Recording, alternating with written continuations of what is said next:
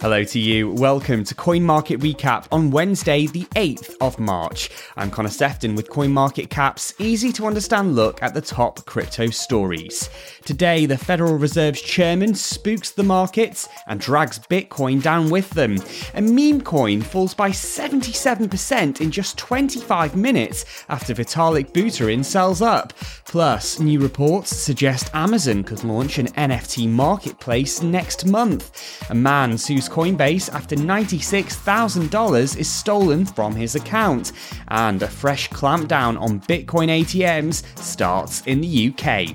Please do like, rate and subscribe wherever you get your podcasts. It helps us reach new listeners, and I'm on Twitter too, at Connor Sefton. Coin Market Recap. Our top story now, and Bitcoin is clinging on to $22,000 for dear life. Wall Street and the crypto markets were spooked after Fed Chairman Jerome Powell testified to Congress.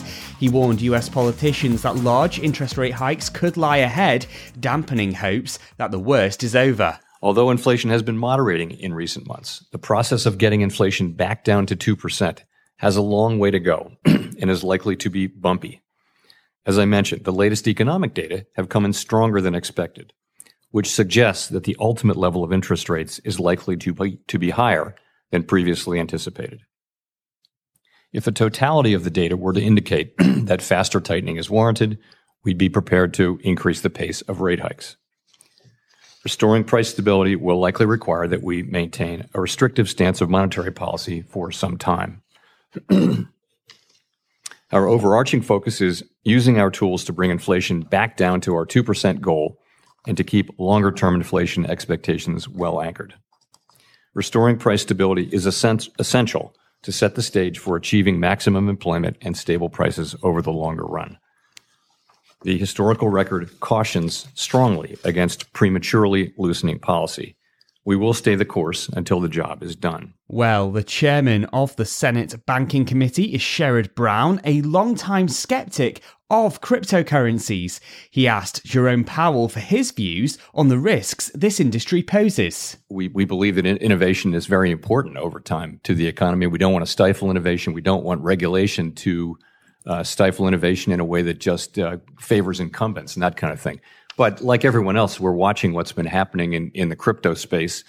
And, what we see is, quite a lot of turmoil. We see fraud. We see a lack of transparency. We see run risk, lots and lots of things like that. And so what we've been doing is making sure that the regulated financial institutions that we supervise and regulate are careful, are taking great care in the ways that they engage with the whole crypto space. Many crypto executives in the US believe that regulation currently is stifling innovation and claim the SEC is yet to unveil a clear rulebook for businesses to follow.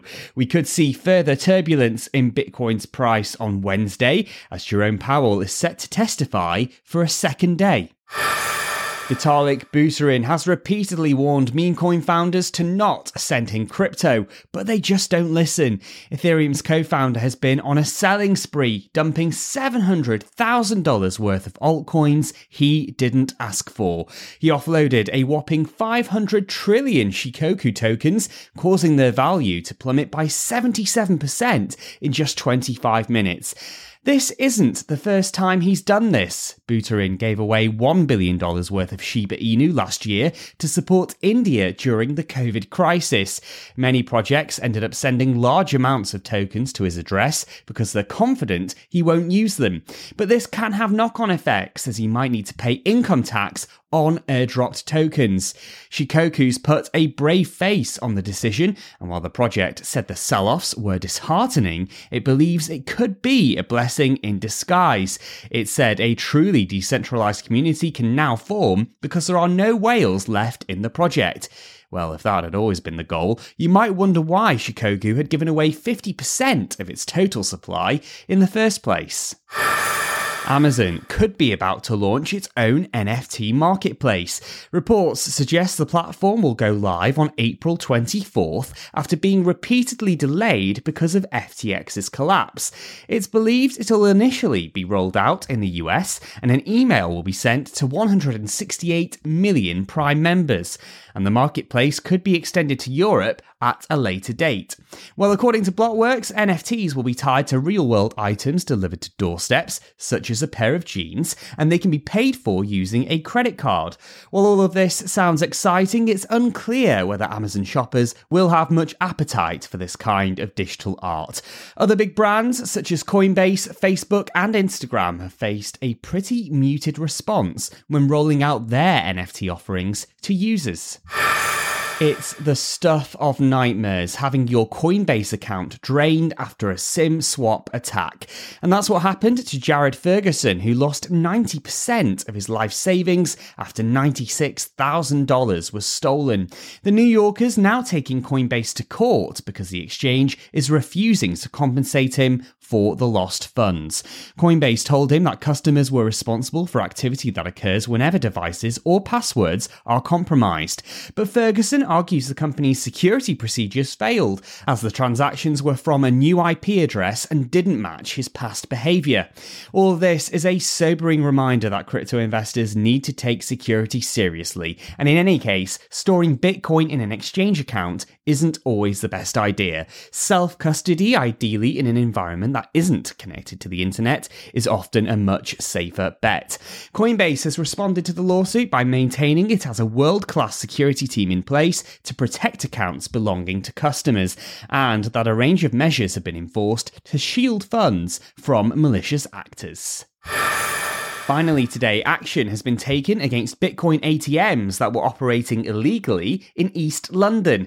While these machines aren't against the law in the UK, businesses that own them need to register with the Financial Conduct Authority. And here's the problem. None of them have. The FCA fears these machines could be used for money laundering by criminals or even finance terrorism. And there are worries there would be little protection for customers if things go wrong. Enforcement action was also taken against Bitcoin ATMs that were operating in the north of England last month. And that's it for today's Coin Market Recap. There's plenty more crypto news and features on our website over at coinmarketcap.com/Alexandria. I'm Connor Sefton. Thanks so much for listening, and we'll be back with more news tomorrow. Bye-bye for now.